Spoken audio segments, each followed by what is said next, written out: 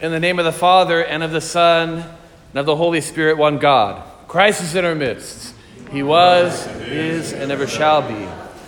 Many times people ask me, Orthodox Christians or evangelical Christians or even not Christians at all, they ask me sometimes, and maybe you've heard this question yourself, does God love every single human being on earth or only the Christians? Have you heard that before? People ask you this. Let's listen to what St. Timothy says here in this very first line, second sentence of this epistle today. He's giving advice to Timothy, who he's teaching how to be a bishop of a local community, and he's giving advice on Timothy and why do we work so hard and what are we working for? And St. Paul says, for this end we toil and strive because we have our hope set on the living God. And this is the part we need to remember when people ask us this question. Does Jesus come for everybody or only for the Christians? This is what St. Paul says. Because we have set our hope on the living God, who is the Savior of all men, the Savior of all people. And then he says, especially for those who believe. Now, Christians in the early church were accused by those detractors who said that you Christians, you only preach that God cares about the Christians. And Origen was one person, a theologian of the old church, who brought up this idea that the Lord, yes, is the Savior of Christians. He especially loves the Christians, those who give it up and be his disciple and follow him. But God came into the world because he is the Savior of all people. If the Lord is not the Savior of all people, then there's no point in doing any kind of outreach.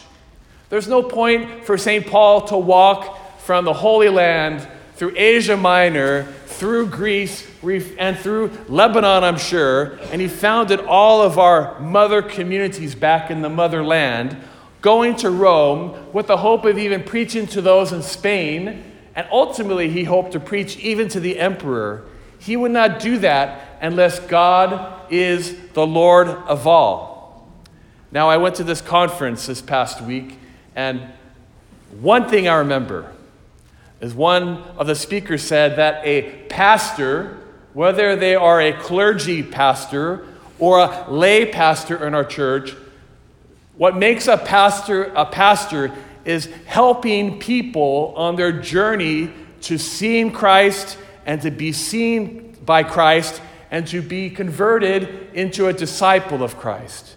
This is the work of our church and our parish here.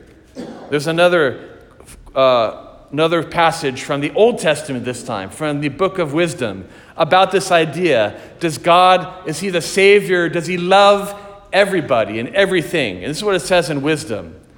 God loves everything that exists and hates nothing that he has made. For he would never make anything that he has hated. God has come and God made every single human being because he loves them. Now contrast how God is with us to how the crowd is in this gospel today with Zacchaeus. Remember, Jesus walking through Jericho, he is walking as the Lord and the Savior of everybody, including the people who are complaining and murmuring when Jesus is speaking and he says he's going to go to Zacchaeus' house. Contrast that human small-mindedness compared to the generous nature of our Lord. Many murmured against Jesus for going to Zacchaeus' house. But what would these two scriptures we just mentioned tell us? Of course Jesus would go to Zacchaeus' house. The purpose of Jesus' mission and the purpose of all pastoral care is to draw people to Christ. Now, Jesus especially loves those who believe in him as truly the Christ and the Son of the living God and become his disciples and follow his commandments To those people who are Christians, God has opened up his heart and his mind and his place in his church, and he has offered a way, a door for Christians, all people, to come in out of the cold to find refuge from the hurricane that is in the world. This morning's good news message, this gospel message, is that Zacchaeus, even this tax collector, this thief, this traitor, even he is worthy of God's mercy. And we see with Zacchaeus that real conversion is not only possible to those who are saints, but also to those who are sinners, because this is what God desires. Now, we have this conversion. We know about the tax collectors, and we know the kind of crowd that Zacchaeus was running in. We know a little bit about Jericho, that Jericho was a bad place in that time. Jericho was a place to go for the weekend, to have a good time, to let it all hang out, to do anything that you want to do, with a pagan kind of sanction, a pagan religious sanction. This is the kind of place that Jericho was back then. And here Zacchaeus is in this place, a Jew, collecting money and stealing from his people. So that one of the fathers said that in Zacchaeus, we find a complete abandonment of the life of God, a complete abandonment to greed. Zacchaeus, before he met Christ, was willing to do anything to anyone to get money. And this willingness, the fathers call idolatry. So when Zacchaeus hears that Jesus is coming, is interested, his heart is woken up, and he goes and climbs up a tree in front of everybody because he wants to see Christ. That is a miracle, and that is a calling of a heart, the beginning of a complete change of a man. From that moment, Zacchaeus stopped running with tax collectors. He stopped collecting money. Jesus counted him worthy of compassion and mercy and compassionate attention. How did this happen? Even Jesus said it was difficult for a rich man to enter the kingdom of heaven. So why and how and by what method did Zacchaeus make it into the kingdom of heaven? Simply put, Zacchaeus replaced one kind of treasure and seeking after one kind of treasure for another. He completely abandoned the treasures of the earth for the eternal treasures of the heavenly kingdom. He turned his desire from mammon and worshiping the idol of mammon to worshiping the true and living God. So what does this conversion look like? Let's look at Zacchaeus. Obviously, it begins with desire and curiosity and inquiring about who the Lord is. But it's more than that. Many people are curious about God.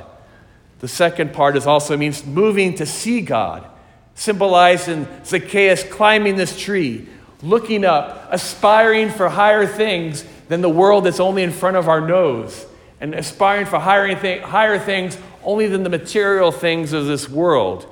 And so Zacchaeus got up and he looked up in order to see the living God. And we know that Jesus wants this. Jesus wants us to gaze upon him, and he wants to gaze upon us.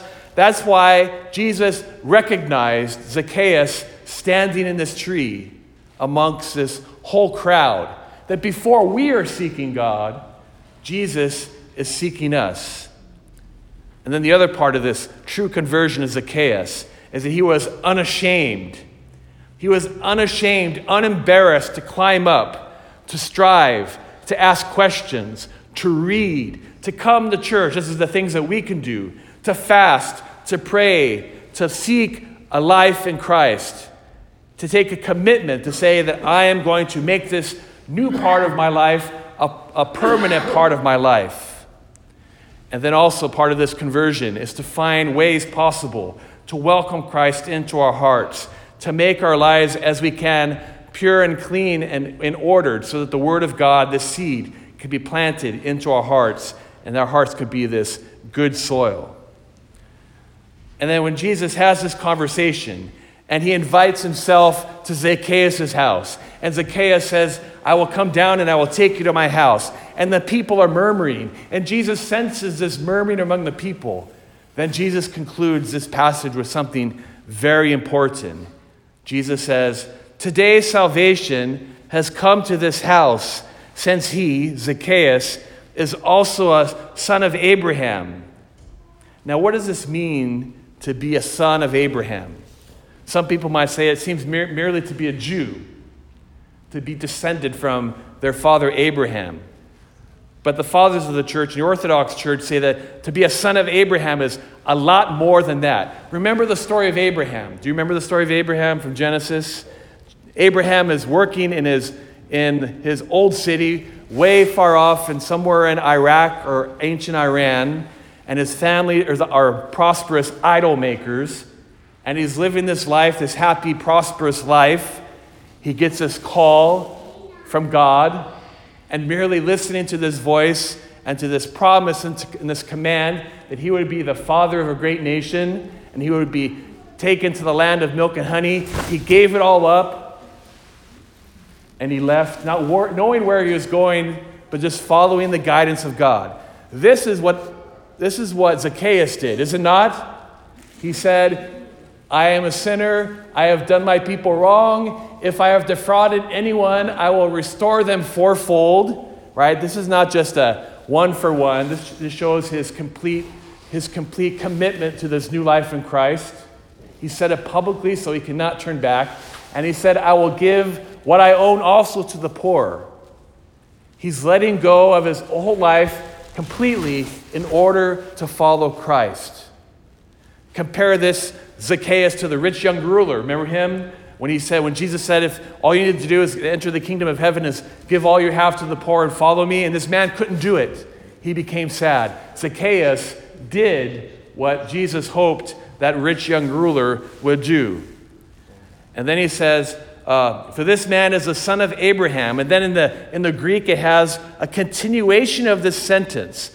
It says here, today salvation has come to this house because he is also a son of Abraham, for the Son of Man came to seek and save the lost. A son of Abraham is someone who is sought by God. A son of Abraham who is one who is found by God. A son of Abraham is one who finds and follows God.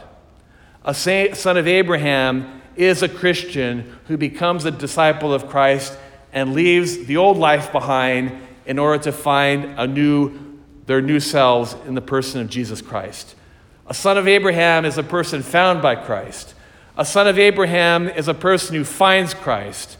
A son of Abraham is a person who realizes he cannot find what he needs in the material treasures of this world. A son of Abraham is a person who finds new life, leaves it all behind because of this new life offered, and finds his real treasure by following Christ and finding it by him and through him and in Jesus Christ in the kingdom of heaven.